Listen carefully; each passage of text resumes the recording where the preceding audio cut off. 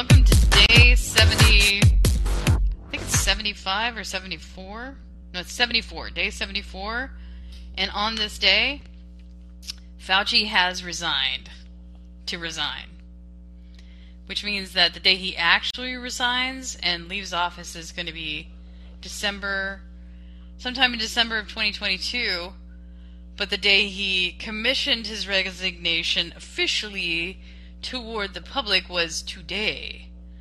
So I have a few links here in the links section. If you go to the top underneath the title, there's a box that says "On the Unsanctioned Citizen." If you just push to the left, there's a Reddit conversation. I'm going to read or give you the HRSA promo right now, just so you have the benefit of understanding that there is an adverse reaction. These things were not able to be talked about openly so much at some point in our history, so I want to be able to take advantage of that right now. Hello everyone, this is Sheila, host of the Unsanctioned Citizen and That AI Show. I wanted to share a little bit about the National Vaccine Injury Compensation Program as part of the HRSA. If you or someone you know is suffering from the lasting effects of an illness or disability symptoms after taking a vaccine, please contact the Health Resources and Services Administration to learn more about the resources available to you that could help you and many others. For claims associated with the COVID-19 vaccine or other COVID-19 related countermeasures, please file your request for benefits with the Countermeasures Injury Compensation Program. Please visit injurycompensation.hrsa.gov to learn more, and tell a friend. Okay, so that's it. We got it out. So what has happened recently, very recently, is that the CDC chief, Rochelle Walensky, edited some comments out. They were edited out by ABC in regards to the vaccine news. And they edited out some things stealthily from their page on the mRNA vaccine. So let me see if I can get that to come up. So there's a page that's indicated here. There's also some commentary and editorial from the Brownstone Institute, Downfall, Anthony Fauci Resigns. Let me just read the first two graphs of that. After more than 5 decades in the federal government, Anthony Fauci, director of the National Institute of Allergy and Infectious Diseases, NIAID, since 1984, has announced his resignation as of December to pursue the next chapter of his career. Fauci first came to prominence during HIV/AIDS in the 1980s, in which he advocated for widespread use of the drug AZT, a practice later discontinued due to the drug's extreme toxicity and deadly side effects, including anemia, bone marrow toxicity. So Fauci also pushed for the widespread application of PCR testing for diagnostic purposes, which was strongly opposed by Nobel laureate Kary Mullis, inventor of PCR technology. So those are just the first two graphs, and it is a critical read about Anthony Fauci. So wherever you're at, that's a critical read on that Anthony Fauci. And his resignation would be kind of a benefit. You know, some people don't feel as badly about Anthony Fauci's performance. We have mentioned it before in the program. Let me see. I'm just going to go ahead and invite some people. Post this update. Come talk about it.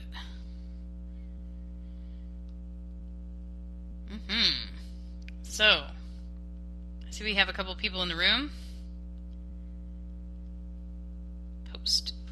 And you're invited to speak about this resignation. I think he's actually being resigned, but I don't have any proof about it. So when I'm speculating wildly, I add this disclaimer here that I put in the bed of the description. It says, I claim ownership of my own words, thoughts, and ideas exchanged on the Unsanctioned Citizen podcast. I will hold only myself responsible for my utterances, beliefs, and ideas as spoken on this program. We agree to speak honestly together and honor the listening audience's time. So, I am hoping that,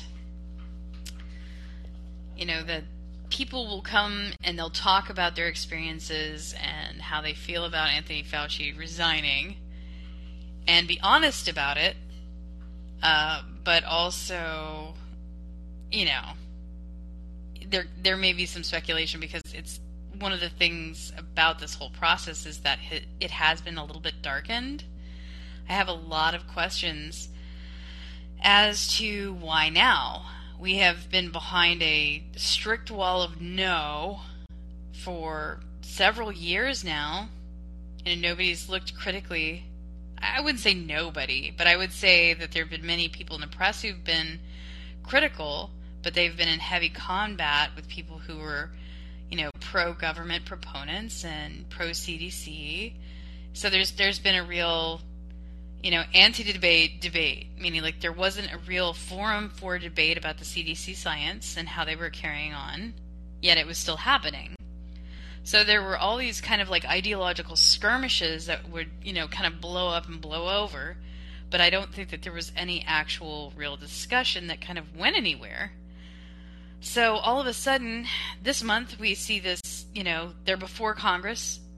Walensky is before Congress, and there's an attitude of contrition. There's a recognition that the NIH didn't pull their weight. They didn't deliver the study results as, paid for by the taxpayer. So there's all of a sudden there's a sudden avalanche of accountability. It was like there was someone pulled the pin or dropped all the fish out of the net. And here we are, we've got these contrite CDC agency actors, and then Anthony Fauci declared that he may resign, then he backpedaled, and now he's resigning again as a result of the firestorm that's going on, the PR firestorm that's happening at NIAID and all of the above. So I have to think about all those scientists and epidemiologists and doctors who were suddenly out on their duff. They were just invalidated scholastically. They were kind of pushed out. And these were not like lowball nobodies. These were people who worked at Harvard. There was like one of the handful of people who were like a Harvard epidemiologist. They said bye-bye to him because he said, "Can we please get an immunity conclusion on the virus?"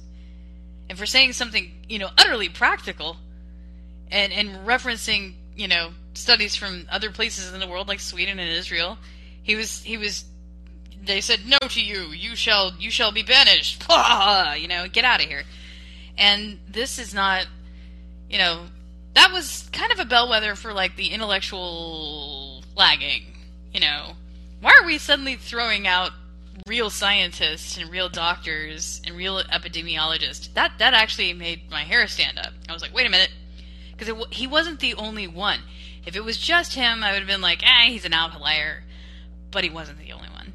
And there were a lot of doctors, they were kind of forced into taking maybe the vaccine. There were a lot of people who were forced to take the vaccine. Otherwise, it was like, you're going to lose your job. So, and people had very strong feelings about it because they felt totally helpless. They felt helpless against the virus and the culture and a lot of things. So, I'm inviting people to come up and say their own thoughts and talk about how they might be feeling right now, and I'll just kind of step back and listen. And maybe I'll ask a few referencing questions, but, Fauci's resigning now. Does that have any meaning to you? Anyone? Oh, great. Madison. She's been pretty cool so far. Hey, Madison. Thanks for joining.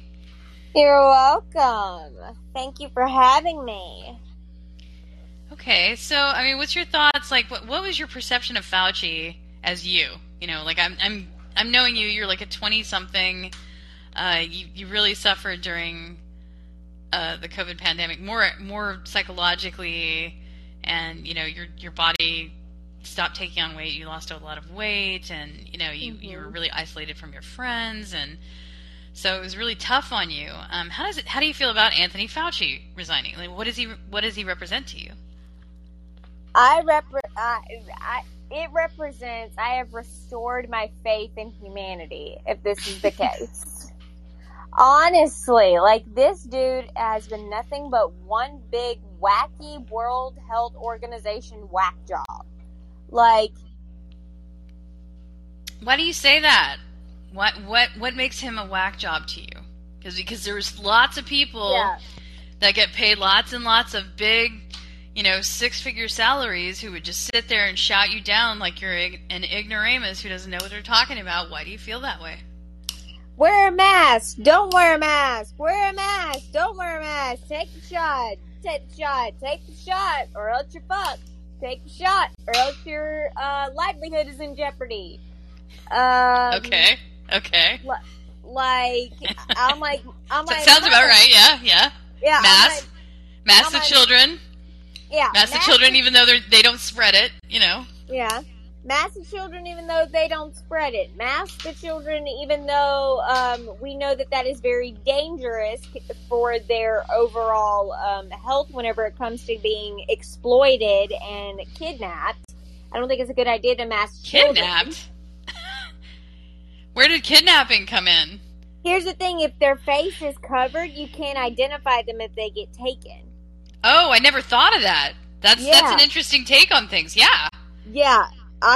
So that's why no matter what, if there happens to be a pandemic anywhere, I will not be masking my children. You cannot make me. I do it for security purposes. I do it for their safety. I don't think minors, more specifically kids under the age of 16, should be forced to be masked, because at that point, well, I mean, they tiered this. They're like, okay, well, it must be adolescents, and then it must be middle schoolers. Yeah. Then it was like kids around 6. Then it was children under 6, and then it was toddlers. Yeah. Toddlers. Here's the thing. I don't think toddlers should be forced to wear a mask. No. They were forced to wear a mask. I mean, and it was one of the things that made me sick to my stomach, because it went against everything I actually knew at the beginning of the pandemic. And, like, everybody knows that the children don't spread it, and they're not victimized like someone who's 76 years old. Everybody knows this information, yet they're going along with this garbage. And not to mention, have you ever tried to put a mask or even a rain jacket or keep shoes on a toddler? Like, I mean, it's impossible. So, like, imagine them saying, "Oh, now 3 or 4-year-old has to wear a mask." I can barely get kids whenever I was a part-time nanny to wear their freaking shoes. Like, one of the saddest things that I ever saw during the pandemic was this little boy. He probably wasn't even 4 years old. He was just a little guy, and he was at the supermarket with his parents. His parents were wearing a mask. Nobody had to wear a mask. All the adults were not wearing masks. I wasn't wearing a mask, but he was wearing a mask. Mm-hmm. And his parents, I guess he was just coming back from school or whatever, but they put it on him. I think that they were afraid that he wouldn't be protected unless he had the mask. So I just smiled at him and waved at him. And he just stood there and he just took a deep breath. He's like, oh, and you could just see his whole little body, this little, 1.5 foot of person. He just took in a big deep breath, and he's like, oh, a person who likes me. And because when you're at that age, you're not seeing as many faces. Everybody's face is covered. His face is covered. And and Mm-hmm. because I smiled at him, I just smiled at him and waved. But it just really, I didn't convey that I felt horrible. Like I felt really sad, about it. You know, that this little tiny boy, totally helpless, and at the mercy of everyone, was wearing this mask, and you could see that it was doing more. It was impacting him mentally more than it was his health. It wasn't about his health. Yeah, and here's the thing. It impacted me mentally, too, because me seeing everyone wearing a mask looked so morbid, and it looked so dark. It just had, like, an aura of, like, darkness, of misery, of depression, of, like, I can't see a full face. It almost makes me think of everyone looks the same. You know, Yeah, everyone may have, and everyone may have, different outfits on, but it makes you seem like you have, like, no personality at all. And that's do you ever wonder if that's, like, by design? Do you ever wonder? I am starting to think so. Honestly, I think that was a way to, like, I think the mask was honestly a psychological muzzle to put on everybody. I haven't heard that. Yeah, I think it was a psychological and mental, like, muzzle to put over everybody. Because here's the thing. I think that was a sign of, like, I think whenever you put on a mask, everybody's just like, shut up, shut up, shut up. And because that's what I think. Oh, shut up, shut up, shut up. Yeah. Okay, I'm going to invite you to speak, and then we're going to take the next caller, which is Joshua. He hasn't talked in a little bit. So we're going to make him the next caller. Hello, Joshua. You may speak, sir. Oh my God, can I? Okay, there you are. Coming through the microphone. I am coming through the microphone. You're roboting a little. Yeah, so you're I cutting out. I think all celebrating because another shill was. Boy, you were cutting out. Anyway, he was a shill. I think we're all glad. All right. Okay, he's a shill. Hello? I think he's coming back out and then coming back in, so that way. Okay. Like, all right. Honestly, I think that was a way to, like, psychologically just, like, make everybody, like, into submission. Because, believe it or not, this is actually an interesting sort of fact. Back in the ancient, Egyptian world, they would actually force, like, their slaves to wear masks during the hot summer months to break their will, and they couldn't take it off. Because basically what it does to your brain, it basically, like, strips you of, like, a personality, identity. Because what is the number one thing that makes everybody it makes you anonymous, but some people they're not. They're the people who they were slaves, so they didn't have the benefit of being regarded as anything other than human property. So, but they just. I'm gonna go ahead and take Josh really quick. Yeah. See if he got his technical. Did you get your technical situation? I have no idea. I put a headset on. Did it work? Yeah. It seems to be working pretty well. Sure did. Okay. Wow. Anyway, so, like, I said shill because I believe he's a corporate shill that has outlived the usefulness of his mask. Which corporation are we speaking of? Big Pharma. I'm not going to name one. Maybe Moderna, Pfizer, like, whatever. Maybe Moderna? I think Moderna. There's a couple. But, I mean, they are, Big Pharma, I think, is hopefully the game is up on Big Pharma at this point. But what I wanted to bring up is how do we move past the fact that they did weaponize it so effectively within and create a really good schism between people that I think have a lot in common that, may label themselves as leftist or, I would say libertarian, but really are anti-war, anti-big pharma, for the climate, and have, just like some, and probably for Medicare for all, probably for ranked choice voting, like we could agree on so many things, but they use this type of thing to really just stick it to us and see conspiracy where there is conspiracy, and we both see it. But it should have been debate. It shouldn't have been. And what the hell is it with? I'm sorry to just break in here, Joshua, but please do. Conspiracy theories. They're not illegal. They're kind of things that people entertain.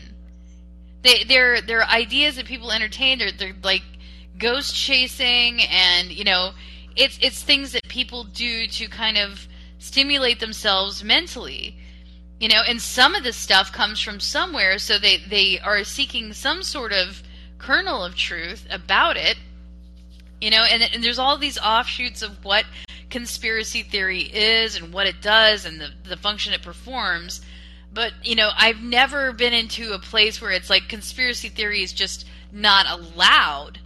Nobody has ever explained this to me, but the only people who've been trying to tell me that conspiracy theorists are they're just liars.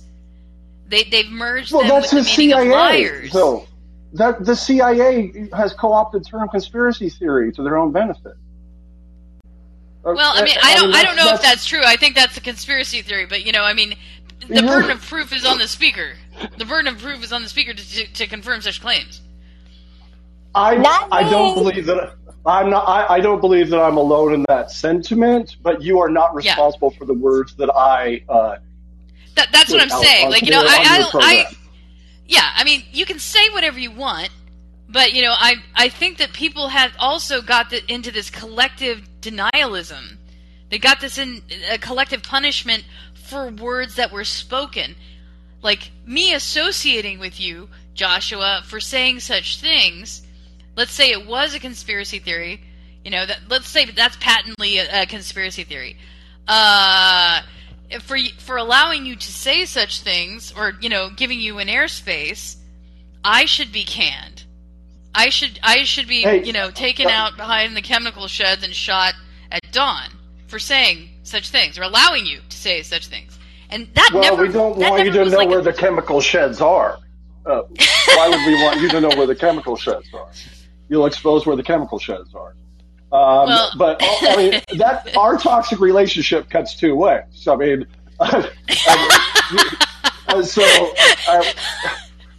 You say some things that make me pause, but the reality is that I come back to this from an original conversation we had. Is there is truth. It doesn't matter whether or not people agree with you. If you are speaking the truth, you actually have evidence, whether or not it's documented you do a much better job at citations. If it turns out to be true, then it's just true. But our egos don't want us to have, the mic. And, honestly, the activists, we're not popular because we're no fun at cocktail parties. We're down. Oh, no kidding. We make everybody want to drink. I'm telling you. Go ahead. Well, what I was going to tell you is that Mike Tracy is another broadcaster on Call-In, and I said something to him on Twitter that because he was getting a lot of backlash from randos on the intellectual randos on the internet. They were just sniping at him for being the unfun guy, presuming he was never. They're making a presumption that he's not a fun guy. He didn't go to parties. Why don't you leave Miss Santa, the PM of Finland, alone? You want buzz killer, because he wants to talk about NATO and Finland, which joins, has the largest border with Russia. I mean, if anybody was going to join NATO, I would think that that's the most qualified, Of all of Scandinavia, they would be the most qualified for joining NATO for cooperative protection against Russia. But that upset the delicate balance for what they were doing. Anyways, he got a lot of smack from other people on the internet and on Twitter, and I just let him know. I said, if you had crashed Santa's party, you would have been the grumpiest guy there, or the most unfun guy there, because they would not have wanted to listen to facts about NATO. And it's not because Mike Tracy's an unfun guy. It's because is the Ukraine cheaper than Finland? Like, if I have to pay for another proxy war put on by the United States and NATO, like, I just want it to be better than the last proxy war that we're engaged in currently, right after Afghanistan. Like, I just want to be done proxy with war. How about less proxy heresy. wars? I would prefer no proxy wars too. Yeah, I vote no proxy. Yeah, you and me, Madison, we're a majority. Yeah, I would prefer no wars. Period. How about no proxy wars? That's not realistic. I know we're not in charge of the war making of wars and the unmaking of wars. I know that. I'm just the unsanctioned citizen. I'm just trying to keep my own tuchus free. I'm trying to stay free here. Because I could barely... I had to move to another state.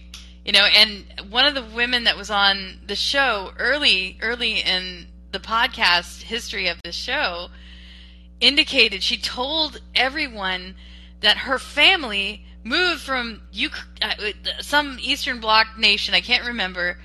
She moved from an Eastern Bloc nation to Canada thinking, oh, well, this is a liberal free world. No one's going to infringe on my freedoms. I'm going to be a leftist. It's going to be okay. And then here comes pandemic. Okay, and she actually her and her family were victims of military lab experiments. That's what she said. They were military lab experiments, and they did medical experiments on them. Okay, and I can't even imagine what that is like. But it's a horror show. It's just a horror show, and I'm glad after the USSR collapsed and the big old mighty bear went down.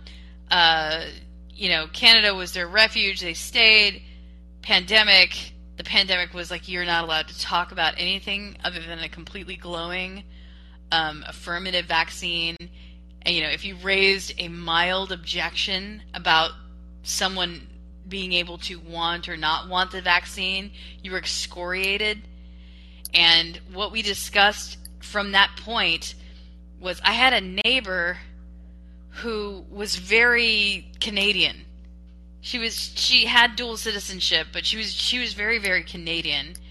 And there was a lot of that idea with her. I didn't want to talk to her very much because she really felt that you were a bad person if you didn't take the vaccine. And so we didn't talk much after a while. So and we were close neighbors, and we had always talked about all kinds of stuff and always had interesting conversations. But to your point, I think it was this former USSR, Eastern Bloc person, their family went back to their country of origin to have more freedom because of the way Canada was handling things. And that was stunning. So. Yeah, and the fact of the matter is, I could not stand the way that America, to a certain extent, I couldn't stand the way that America handled the pandemic. Okay, where were you, just out of curiosity, what state were you living in during most of the pandemic? I lived in Alabama. Okay, Alabama. I was living in Washington State. Yeah. And, they share a border with Canada, and they were heavily influenced by Canadian policy. Yeah. And extreme leftism. That was where all the Chaz Chop crap happened. That's where the first outbreak happened. there was just a lot that went, it was fully loaded for, government dysfunction. For me, I believe, this is why I believe in, firmly believe in letting the virus run its course. Like, if we have a new virus and it's been proven to have a very high, percentage of, a survival rate, then let the fucker run its course. Let the fucker do whatever. Sorry, excuse my language. Sorry. Well, well, let me just go with you there. I mean, there's a lot of people, scientists included, who were like, all right, we know at some point there's going to be, it will run its course because that's the nature of a flu or a cold. Yeah. People, it goes through, it runs through. People get a generalized immunity to it. And then the population gets a herd immunity to it. Yeah. But at one point, to indicate that there would be a herd immunity to this disease was absolutely off the books. You could not talk about it. You could not talk about it, and you could not get tested for it. That's the other thing. At the beginning of the pandemic, and I'm just going to say this again, at the beginning of the pandemic, I'd say before, August of 2020, you could not find anyone that would test you for antibodies to the disease.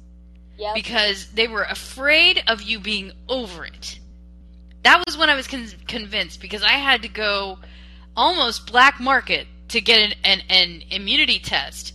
And then every test that emerged from the marketplace to test for immunity was invalidated. And you could not test it. No one would sell it to you.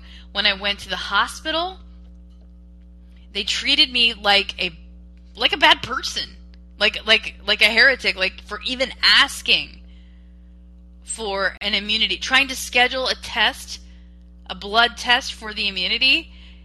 I think I had one nurse actually hang up on me at one point. And so, I mean, it was just a lot of insanity. Medical insanity. But the fact of the matter was, I get the first maybe 3 to 4 months of the pandemic, whenever we were just trying to figure this virus out and what it was going to do. I totally understand needing to lock down for the first 3 to 4 months. Totally get it.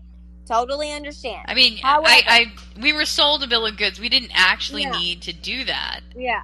But here's the thing, though. I totally understood that part. The first 3 to 4 months, just to get where we need to go. However, if the data comes out that it has a 98.57 on average survival rate, what in the world are we doing? Let the damn thing run its course. Let it run its course, because at that point, it's gonna get and at that point, and that would have been great. That would have been great, Madison. But they didn't. The authorities didn't recognize letting it run its course. They didn't recognize that program of IDEA. They didn't want it. Okay, and that is why people at the CDC are being reshuffled or fired or resigned. Okay, Fauci is being resigned because he had a chief duty, and one of the duties was to, eliminate the sick from the well and create understandable PR, understandable leadership about this virus as an epidemiologist. Did he do that? No, he failed catastrophically in many, many ways, and he made it about himself. So with that, this is the second pandemic show I've done in a while on the Unsanctioned Citizen. I think we've covered and recovered and covered it again.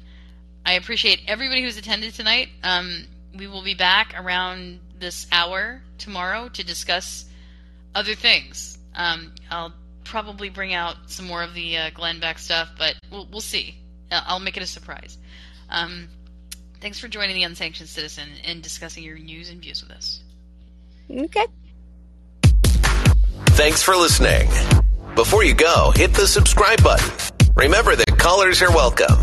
Subscribers can access Unsanctioned Citizen podcast archives at Substack, Podomatic, iHeartRadio podcasts, and Call-In. Please stay in touch. We want to hear from you. Visit SheilaMDean.com.